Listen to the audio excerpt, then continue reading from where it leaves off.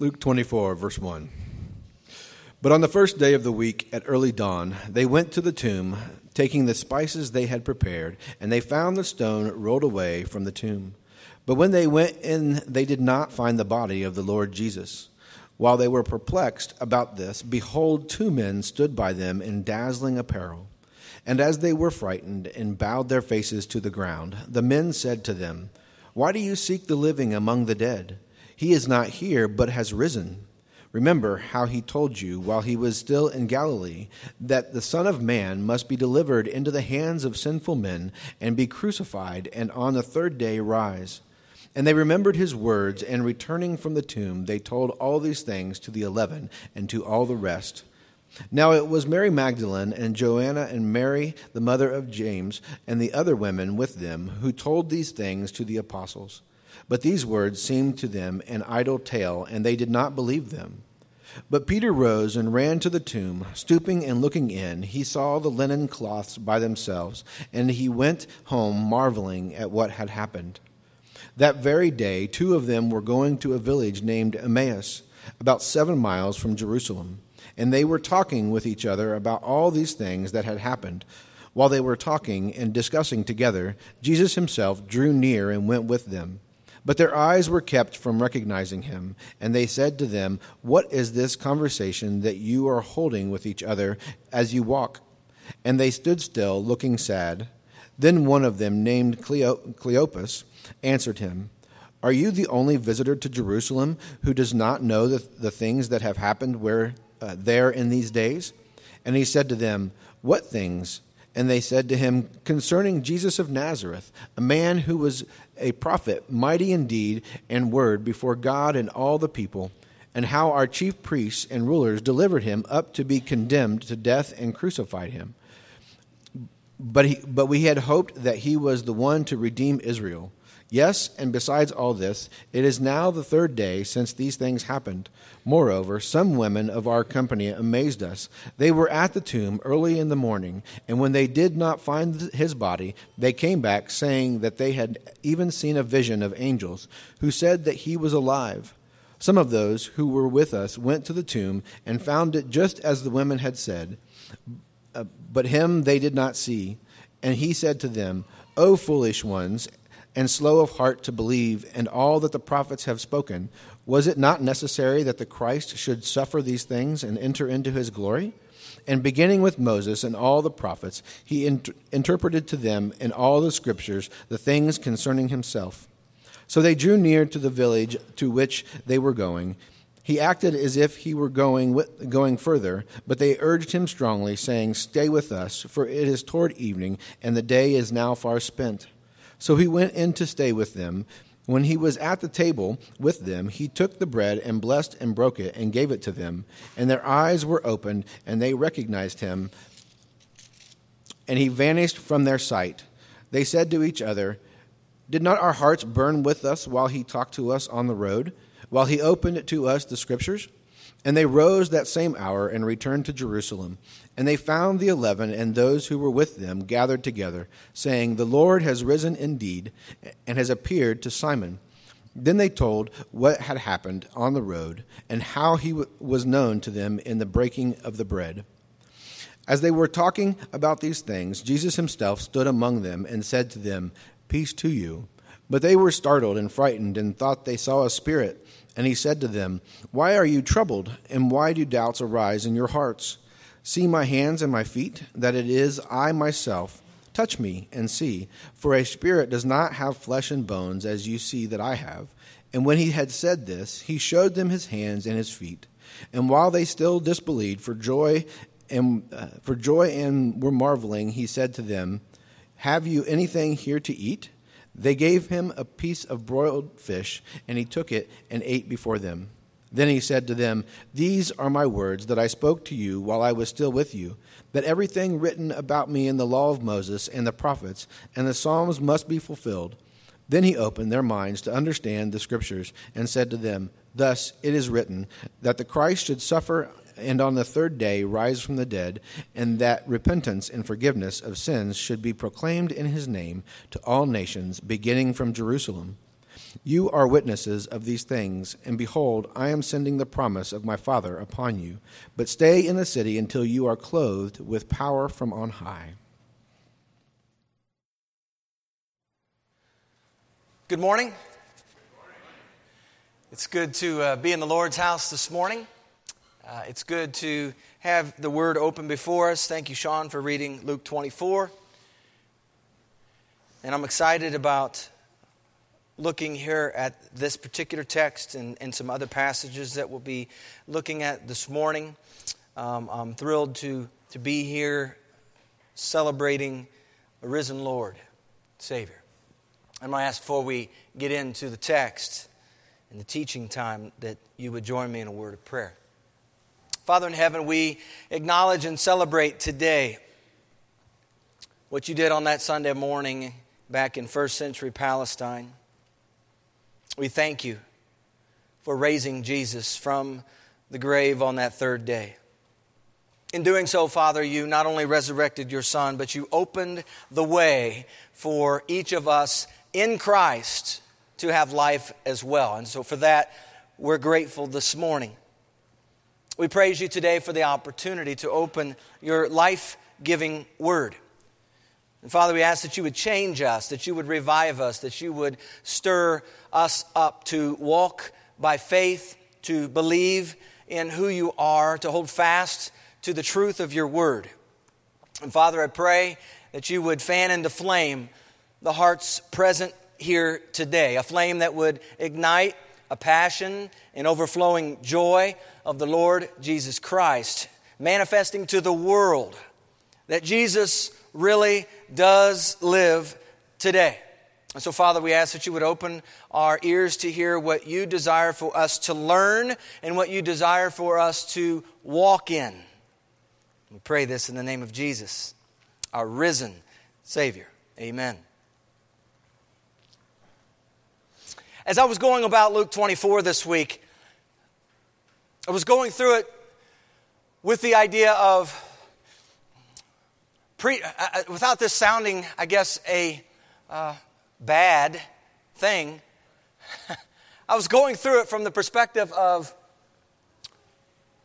breaking down verse by verse, sort of like what I would do on a typical Sunday, doing the study, the in-depth study, and verse by verse, we'll walk through the text. And the Lord this week was pointing something out to me specific, that this text that we're looking at in Luke 24 is a text that I'm convinced many of you here know. You know Luke 24, 1 through 12. Even the smallest of you here. In fact, this morning I quizzed my own children. They didn't know it was a quiz, but I quizzed them. I came into the room, in both the rooms, and I was singing a song this morning. Up from the grave he arose. That's how they woke up this morning. And I asked a few questions. I asked some questions of some of our younger ones. You know, the sun was just coming out, and asked them specifically what happened some 2,000 years ago. Do you remember what those women, they were going to the tomb, and all I had to do was get it started.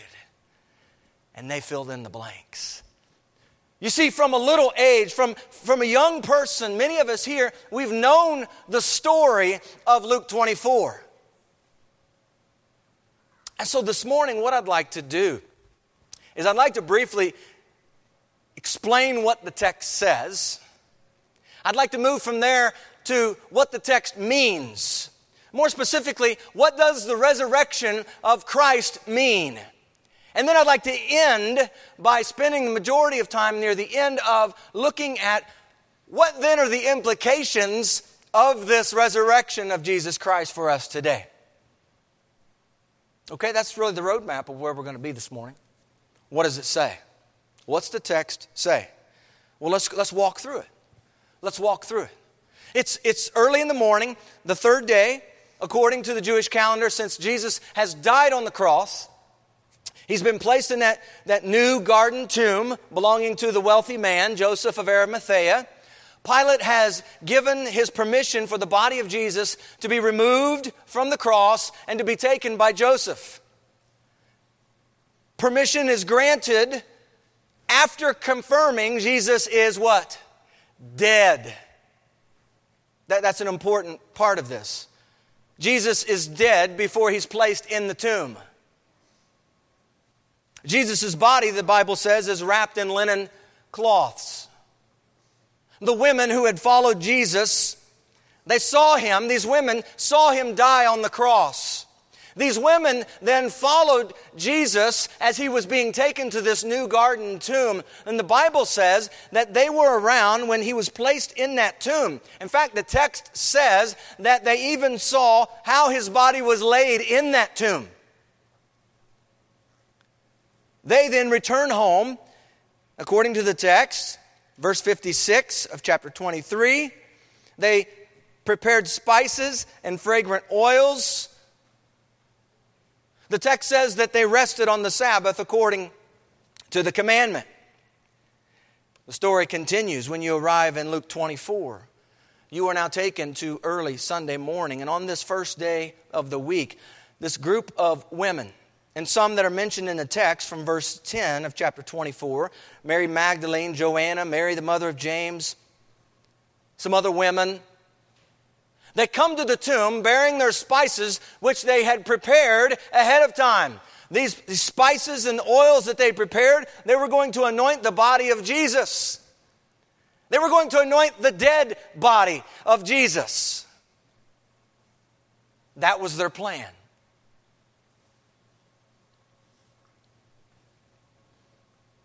I wonder if they dropped their spices upon arriving at the tomb that morning. I wonder because when they came to the tomb, when it at least became in visual sight, I imagine them coming to the tomb and there's this first glance gasp, this shock, this potential problem. Verse 2 of chapter 24 says they found the stone rolled away from the tomb. But they found the stone. Notice the but. But they found. See, they came with their spices and they came with their oils to anoint a dead body of this man they loved, Jesus. But they saw that the stone had been rolled away. In fact, it's interesting when you read Mark's parallel account of this. This was the very thing weighing heavily upon the minds of these women. How are we going to get the stone removed? Who's going to move the stone? They show up. Stones rolled away. Problem solved. They arrive and they immediately notice the stone has been rolled away. And the removal of the stone served as an invitation of sorts. And so the women go inside the tomb, according to the text.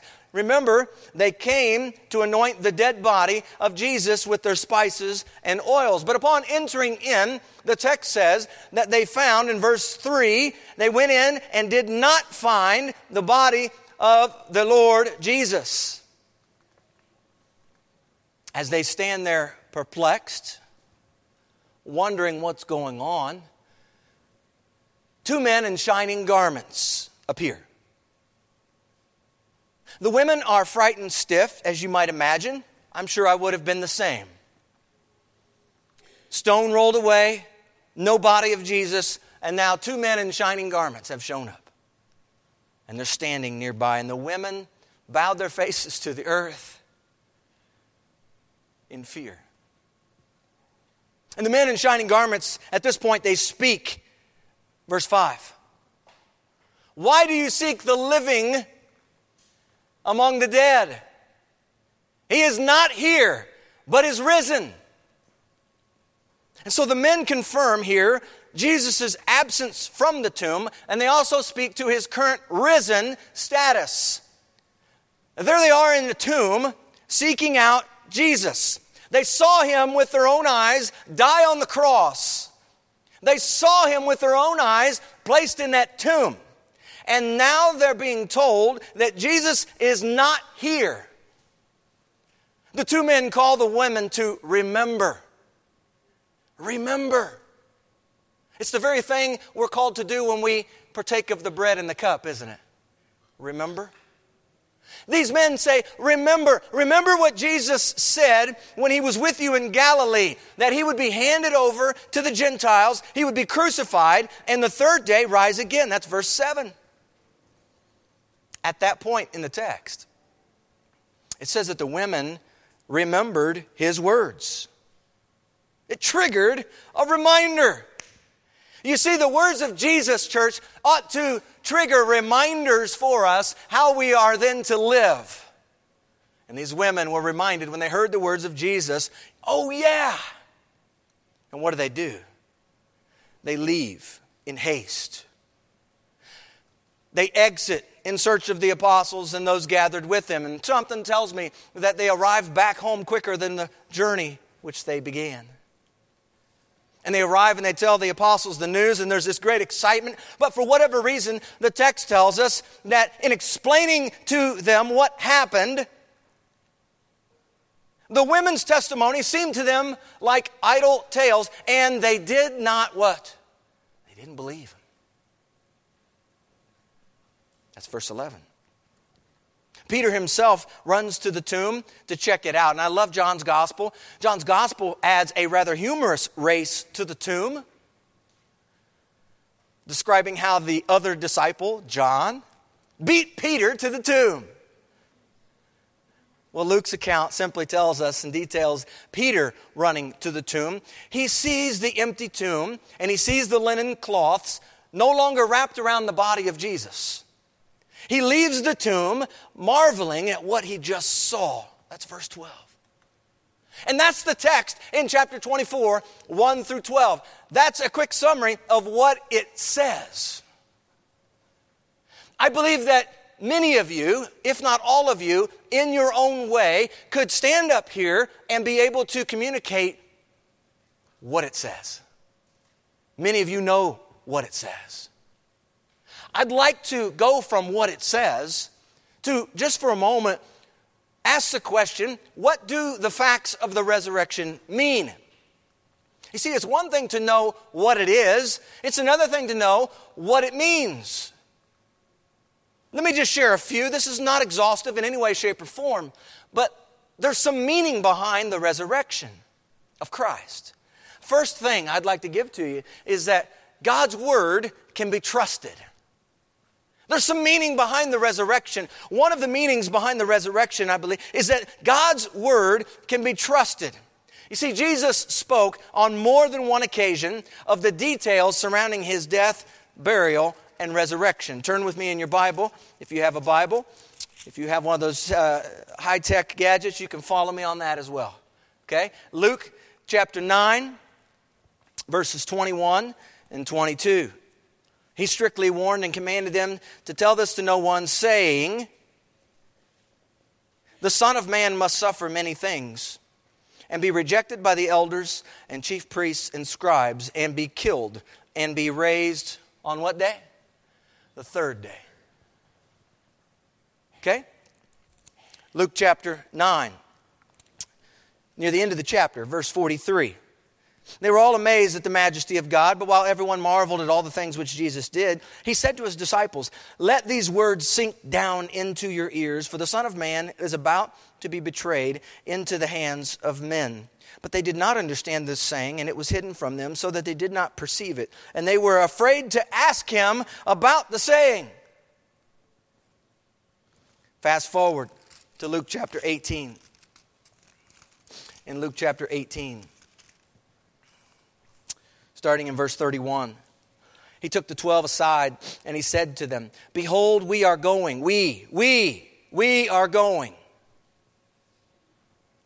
up to Jerusalem, and all things that are written by the prophets concerning the Son of Man will be accomplished. For he will be delivered to the Gentiles and will be mocked and insulted and spit upon. They will scourge him and kill him, and the third day he will rise again. But they understood none of these things. The saying was hidden from them, and they did not know the things which were spoken. We're going to see in just a moment certain things they didn't understand. All of a sudden, after the resurrection, they understand. They are given understanding. So Jesus spoke 3 different times we have recorded for us here in Luke's gospel. Jesus also spoke of the necessity of these things. Okay? The necessity of these things. If you just turn back to Luke chapter 24 for just a moment. We see some of these indicators, some of these words. I love the passage of the road to Emmaus, don't you? Isn't that a wonderful text? Jesus just comes alongside. He's walking with these 2 guys, and he hears them talking, and he says, hey, what conversation do you have? And now, if we take a step back from the text, we understand it's Jesus. We're given insight. We know it's Jesus ahead of time. These guys don't know. And Jesus is asking what conversation's all about. Jesus knows, but he's asking. And then they tell him what's going on, and he says, what things? And they're probably like, where have you been? How can you not know what's been going on these last days? And he keeps going, and he keeps going. You get to verse 25. They were hoping that it was he who was going to be the one to redeem Israel. And he gets to verse 25 and he says, "O foolish ones, and slow of heart to believe in all that the prophets have spoken." See, Jesus is saying some words here that are very important. He is giving some credibility, is he not, to the words of the prophets, which spoke of Jesus not only coming, Jesus not only dying, but Jesus also being raised. "O foolish of heart, slow to believe. Ought not the Christ to have suffered these things and to enter into his glory?" And beginning at Moses, he began at Moses. "And all the prophets, and he expounded to them in all the scriptures the things concerning himself." It's a wonderful passage, wonderful text. You keep going in chapter 24, and you see this necessity also coming forth, this necessity of his word being trusted. And he says in verse 38, when he shows up, he just pops in the midst of them and he says, "Peace to you." They're frightened, they're terrified. And he says, "Why are you troubled? And why do doubts arise in your heart?" In other words, he's in the midst of his disciples, this group of people that he's already told this is what's going to happen. Why are you troubled? If you keep going and you look at verses 44 and 46, he says, "These are the words which I spoke to you while I was still with you, that all things must be fulfilled." The resurrection, church, is part of the all things that must be fulfilled. The resurrection is a part of that. All things must be fulfilled, which were written in the law of Moses and the prophets and the Psalms concerning me. Verse 45 then says, he opened their understanding that they might be able to understand these scriptures. Verse 46, "Thus it is written, and thus it was necessary." Right here, church, let's understand, Jesus is bringing forth, he's speaking of these things being necessary. It was written, and thus it was necessary for the Christ to suffer, to die on the cross, and to rise from the dead the third day. And that repentance and remission of sins should be preached in his name to all nations, beginning at Jerusalem. What do the facts of the resurrection mean? God's word can be trusted, because the very things he talks about happen. God's word can be trusted. What else? Death has been defeated. We talk about the resurrection. One of the things it means, it brings out this whole idea that death has been defeated. Praise God, it's been defeated. The resurrection of Jesus is unique in that Christ was raised from the dead to live forevermore. You see, no one else can say that. No one else can say that. The Bible records for us a few different resurrections. Some before the time of Jesus. You know, we have Lazarus. We have the son of the widow of Nain. We have the Shunammite son. We have some recorded in the Scripture. But none of them remained living indefinitely. As far as we know, Lazarus died again. As far as we know, the Shunammite son died again. As far as we know, the son of the widow of Nain died again. Jesus died and yet was raised back to life where he lives forevermore. In fact, the Bible says in Romans chapter 6, verses 9 and 10, that Christ, having been raised from the dead, listen to this, dies no more. Having been raised from the dead, he dies no more. Death no longer has dominion over him. For the death he died to sin once for all, but the life that he lives to God. Isn't that a wonderful passage? Having been raised from the dead, Christ dies no more. Death has been defeated. Third meaning behind this resurrection that I'd like to put forth this morning is that change is coming. Change. We think about the resurrection of Christ and what all that means. There's change that occurs, change that is yet to come. We see in the Bible that flesh and blood, this flesh and blood that we now have, our earthen tent, flesh and blood, the Bible says, cannot inherit the kingdom of God. We have a heavenly house, eternal in the heavens, says Paul in 2 Corinthians chapter 5, not built with hands. And we earnestly desire to be clothed with our habitation, which is from heaven. Our desire is not to be unclothed, but further clothed. Why? That mortality, death, may be swallowed up by life. Where does that life come from? That life comes from Christ, who himself had been raised by the Father through the power of the Spirit. You see, God has prepared us for this heavenly home, and He has guaranteed our reservation. Listen, some of us, when we make a trip and we stay at a hotel, we call and we get our reservation. I don't know if you've ever encountered a situation where you've shown up and your room's not there anymore. You've lost your reservation. Something happened.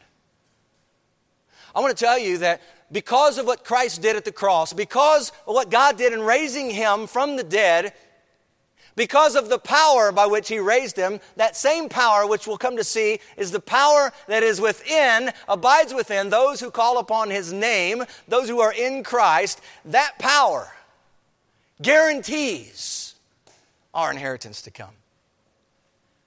That change of address, so to speak, is guaranteed. Ephesians 1, 13 and 14 speaks of that, about the Spirit being our guarantee, our earnest payment, if you will, for our inheritance to come. The dead will be, according to Corinthians 15, the dead will be raised incorruptible and shall be what? Changed. We too will be raised to life because of Christ's resurrection. Church, this is good news. If you are in Christ, not only have you died with Christ, been buried with Christ, but the Bible says that you have been raised with Christ. You too will be raised to life.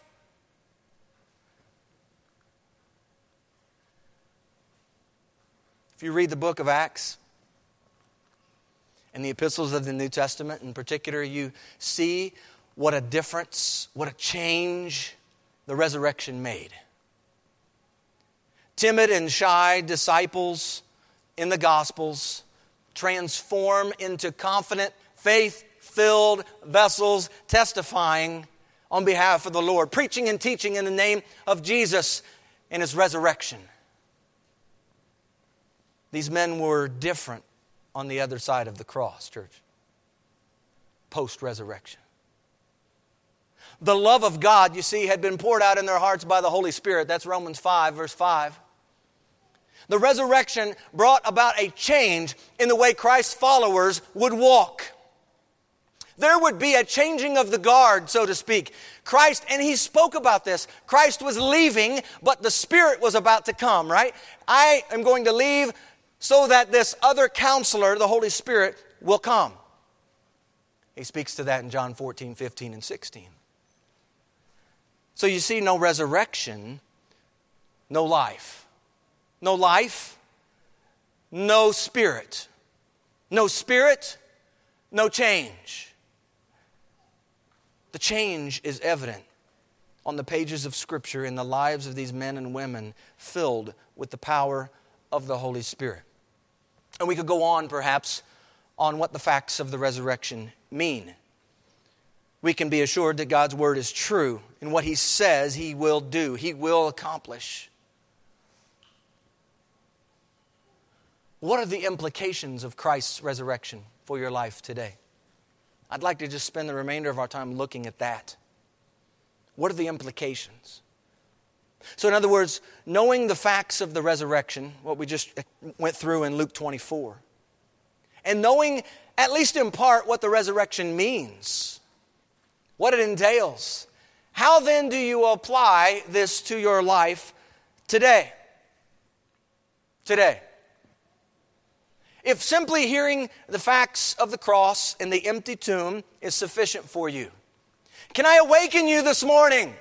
Can I awaken you? Maybe some of you physically need to be awakened this morning, in addition to spiritually awakened, revived, fan into flame this good news. It's good news. You see, you were rescued. If you're in Christ, you were rescued from darkness and transferred into the kingdom of light. Why? That you might live. Live. It seems like we have many receptacles, earthen tents, but very few that live today. Live. We can live, and we're going to sing about this later today. Because He lives, I can face tomorrow. Because He lives, all fear is gone. Because He lives, I can live, and I have life everlasting. So how does this apply? Let me give us a few things to consider this morning. First of all, the implications of Christ's resurrection for your life. It's a basis for righteousness with the Lord. A righteousness. Righteousness. Listen, Romans chapter 4 has some really important things here to say about this righteousness. In chapter 4, verses 22 through 25, he's just been talking about Abraham, and he gives Abraham, puts him forward as this picture and this illustration of one who was holding on to the Lord in hope. Remember the story, Abraham and Sarah, and they were getting old, and he thought, oh, how can this happen? You know, and Sarah was kind of wondering as well. But we see that even in the midst of their old age, God performs exactly what He says He's going to perform. He blesses them with a child. He says, in your seed, through your seed, Isaac. This is where I'm going to take things. Through Isaac, your seed. It's not going to be through someone else. It's going to be this child of yours through your own body. As unbelievable as that might have been at the time, God sees that it happens, and we see that from the text, Abraham believed. And that according to the text, he credited that belief to him as righteousness. Verse 22 says, therefore it was accounted to him for righteousness. Now it was not written for his sake alone, listen, that it was imputed to him or transferred to him, but also for us. It shall be imputed or transferred to us who believe in Him, who raised up Jesus, our Lord, from the dead, who was delivered up because of our what? Our offenses, our sins, and was raised because of what? Our justification. You see the connection? He was raised for our justification. What's justification? Simply put, justification is a declaration that you are not guilty. Justification is what helps us understand this righteous standing that we have in Christ. In fact, we look at 2 Corinthians chapter 5, verse 19. It says, God in Christ was reconciling the world to Himself. He did that on the cross, began that reconciling work, not imputing their trespasses to them. You see, because that's what we really deserved, was to have our trespasses. We were the ones, it was us. But God, in sending Jesus, began the reconciling work by not imputing these trespasses to us.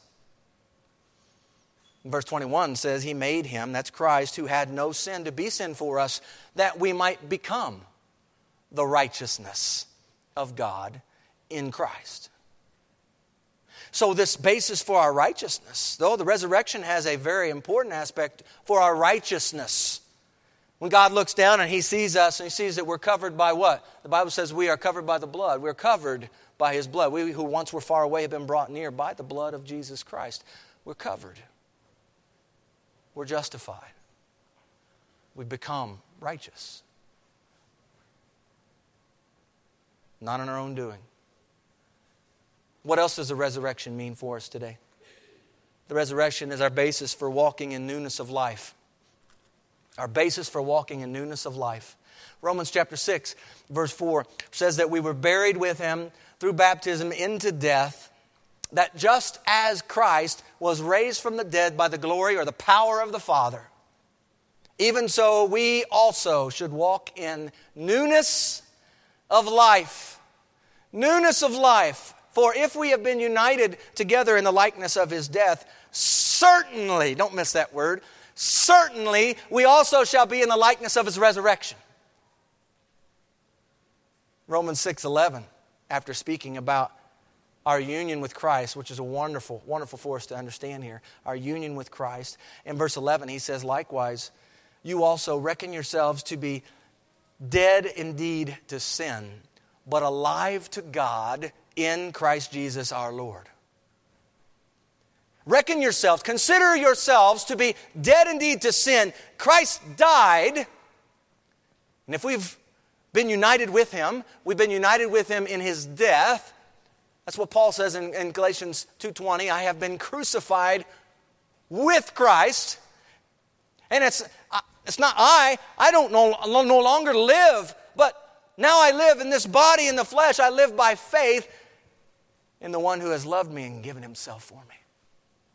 With Christ, we now are to reckon ourselves to be dead indeed to sin, but to be alive to God in Christ. And then that wonderful passage in 2 Corinthians 5:17, which says, therefore, if anyone is in Christ, he is a new what? A new creation. He's a new creation.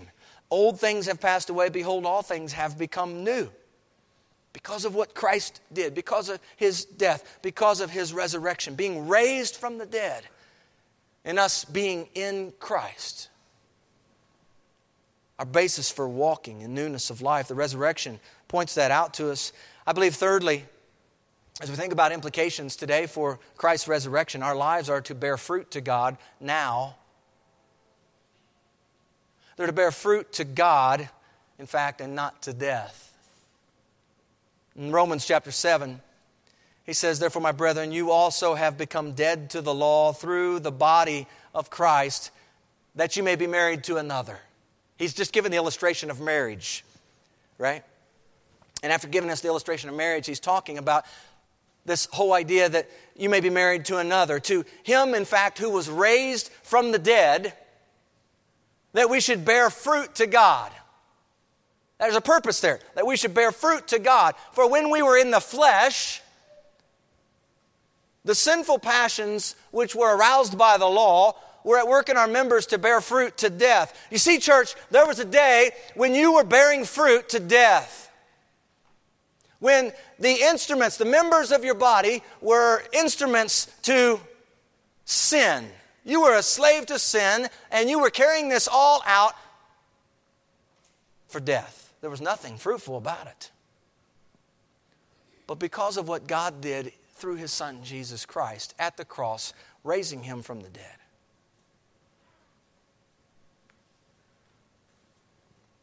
we now can bear fruit to God for Him, for His purpose. And we're called to that as new creations. In fact, when Galatians 5, which most of us in here know, we know that passage about the fruit of the Spirit. Well, that fruit of the Spirit. Well, we're talking about bearing fruit to God. What kind of fruit are we talking about? The fruit that comes to us and works in us by way of the Holy Spirit. The fruit of the Spirit is what? We know what that is, right? Love and joy and peace, long-suffering. All of these things that are talked about. These are the fruit that come out as a result of a new creation, as a result of being in Christ, as a result of what Christ did. We have much to be thankful for. What other implication today of the resurrection? Not only are we to bear fruit to God, but our service to God is rendered through the Holy Spirit now. Our service to God. In that same passage in Romans 7, verse 6, it says, "But we have been delivered from the law, having died to what we were held by." We were held by law. Remember James talks about this a little bit and talks about if at one point we transgress the law, we've broken the what? The entirety of the law. And elsewhere he speaks of this whole idea of, in Galatians, of being justified, how foolish it is to consider and think that we can be justified by keeping the entirety of the law. But praise God, He sent Jesus to do the very thing we couldn't do. We couldn't, because in our flesh we were weak, Romans 8 says. And He came and He took care of that problem. He accomplished the entirety of that. In fact, Romans 10:4 says that Christ Himself is the telos. He is the end of the law for righteousness' sake.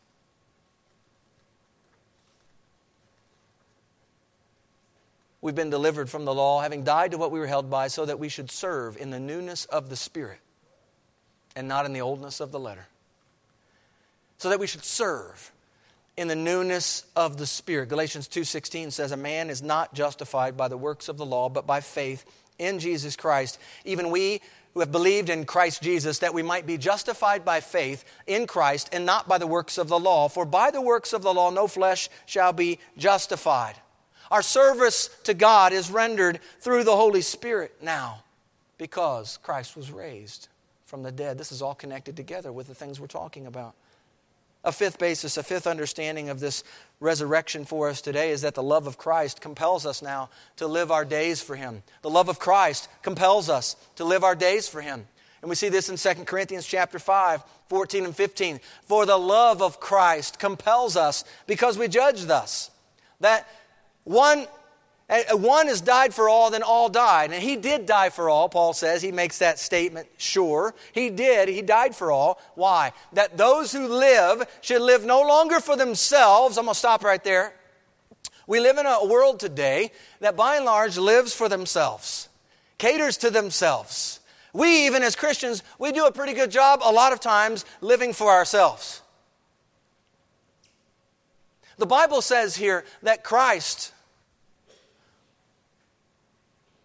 who went to the cross, who died, God so loved the world, He gave Christ, and the love of Christ ought to compel us, Paul says here in this passage of Scripture, ought to compel us because we understand Christ died. And He died that those who live now should live no longer for themselves, but for Him who died for them and rose again. You see, the resurrection makes a difference in how we're to be living even yet today. The love of Christ compels us to live our days for Him now. We think about the resurrection of Christ, and I hope we understand and know with certainty that we have hope and we have assurance. We have hope and we have assurance today, unlike that of the world. 1 Thessalonians chapter 4. In 1 Thessalonians chapter 4, beginning in verse 13, Paul says, "I do not want you to be ignorant, brethren, concerning those who have fallen asleep," those who have died, right? "Lest you sorrow as others who have no hope. For if we believe," listen to this verse, "if we believe that Jesus died and rose again, even so God will bring with Him those who sleep or die in Jesus. For this we say to you by the word of the Lord, that we who are alive and remain until the coming of the Lord will by no means precede those who are asleep. For the Lord Himself will descend from heaven with a shout of the voice of an archangel and with the trumpet of God, and the dead in Christ will rise first. Then we who are alive and remain shall be caught up together with them in the clouds to meet the Lord in the air, and thus we shall always be with the Lord. Therefore comfort one another with these words, and I pray that the reading of them this morning does that. Comforts you. It's intended to be a comfort. It's intended to be a reminder of what this resurrection of Christ is all about and how it is to be lived out in our own lives. We have hope. We have assurance, unlike that of the world. We also have a peace that the world doesn't have, right? Jesus says that. This peace that He gives is different. It's unlike that of the world. 1 Peter chapter 1, verses 20 and 21 says, He indeed was foreordained before the foundation of the world, talking about Christ, but was manifest in these last times for you who through Him believe in God, who raised Him from the dead, gave Him glory, so that your faith and hope are in God. You see, that's the purpose. That's on the other end. He did these things so that your faith and your hope would be in God. We have a hope. We have an assurance. But we also have a present mission, don't we? You know, there are many wonderful things for us to look forward to being in Christ. He's not done with us yet.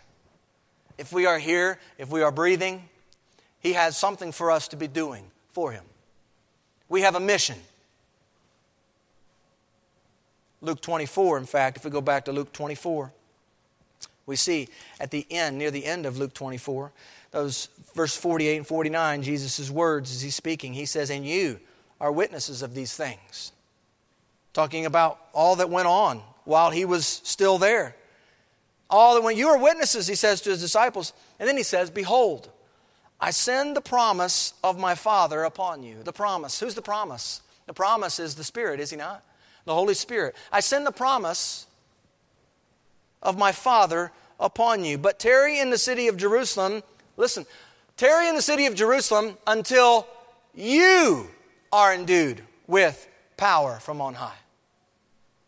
You see, Christ Himself had power. He was given power by His Heavenly Father. But Jesus says now to His disciples, before He ascends, He says, you need to wait in Jerusalem, tarry, wait until you are endued with power from on high.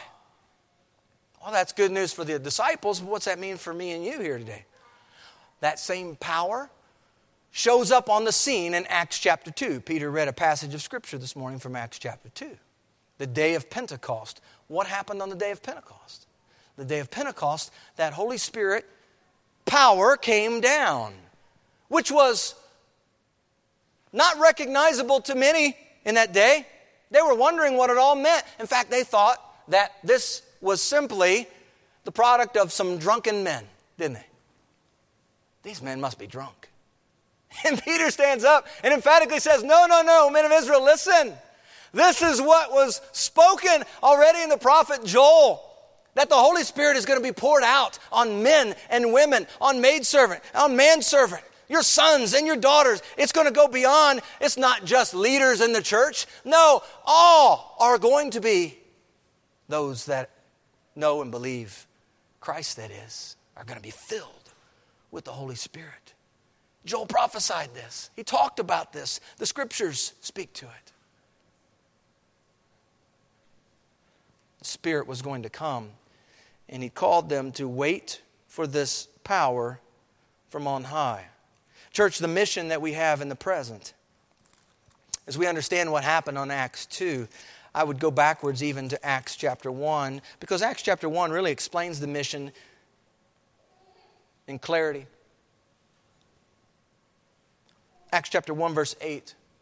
Hopefully it's a familiar verse because we've covered it a lot over the last 3 summers as we've been covering the book of Acts.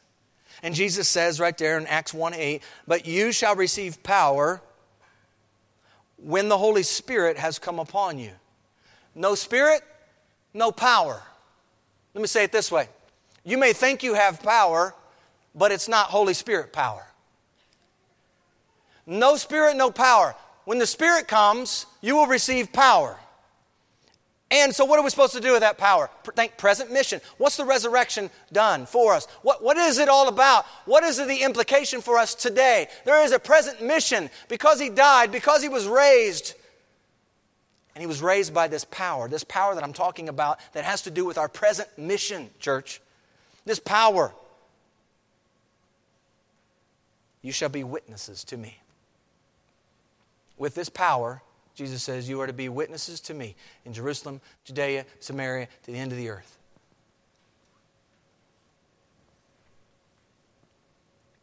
See, I think sometimes we like to simply get lost in the facts and the recitation of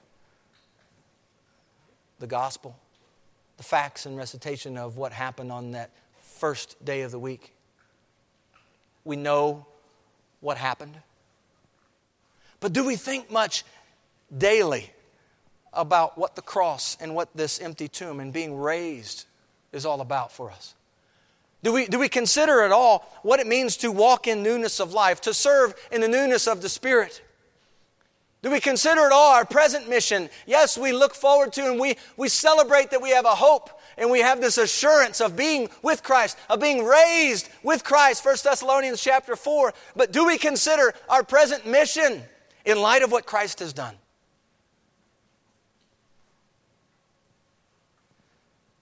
Ephesians chapter 1 speaks to this power, and it speaks in the midst of the prayer that Paul is speaking forth, and he talks about this exceeding greatness of His power toward us who believe, according to the working of His mighty power, which He worked in Christ when He raised Him from the dead.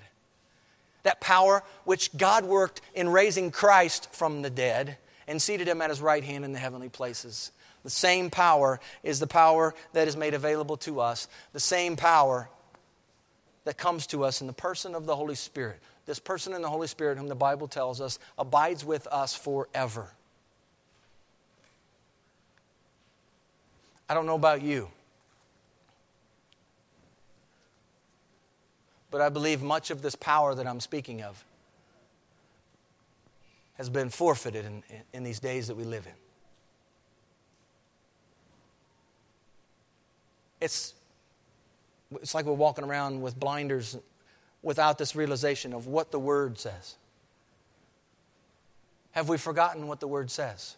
Have we forgotten this ministry of the Holy Spirit? Have we forgotten what God has done to see that we can live this life as He's called us to live? You see, there are going to be, and we're in the middle of the days, there are no surprises here. All of you are well aware of what's been going on in our state government over these last week or two, 3. You're well aware of what's happening.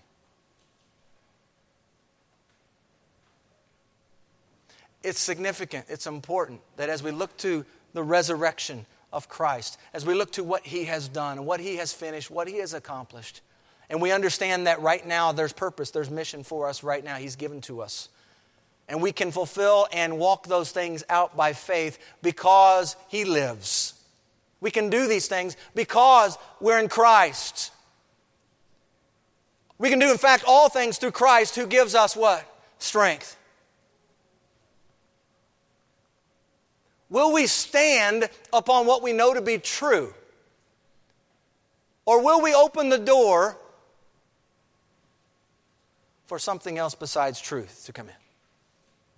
Are we going to be strong to stand as God has given us strength to stand in these days ahead, which He said, we're going to have trials and tribulations. It's part of it. As one who believes in Christ and believes in what He did at the cross, what He did and accomplished as God raised Him from the dead by that power that works mightily within you if you are in Christ. Will you walk as though you have been given that power? It's almost like this, church. We have been given this. Ephesians 1 recounts the unsearchable riches of Christ that we have been given.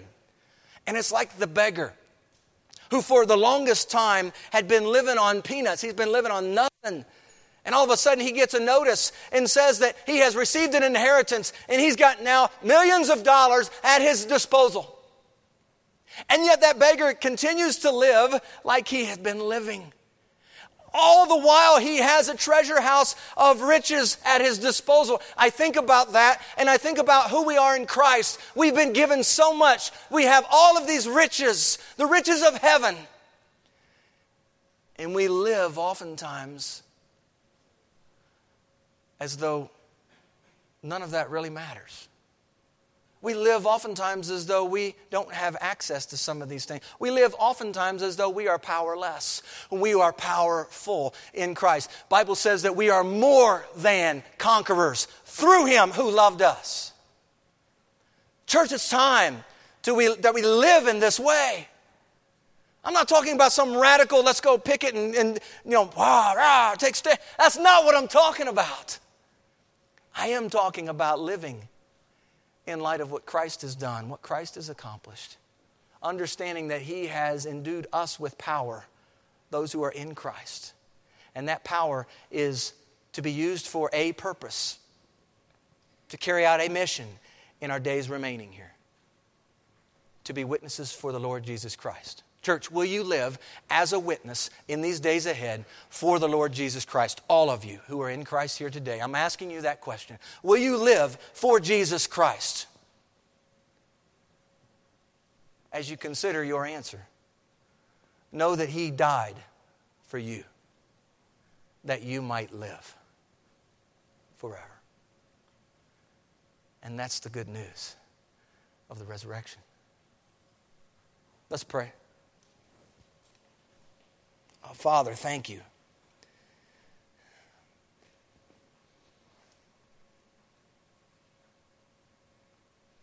One of the songs speaks to how your dying breath has brought us life.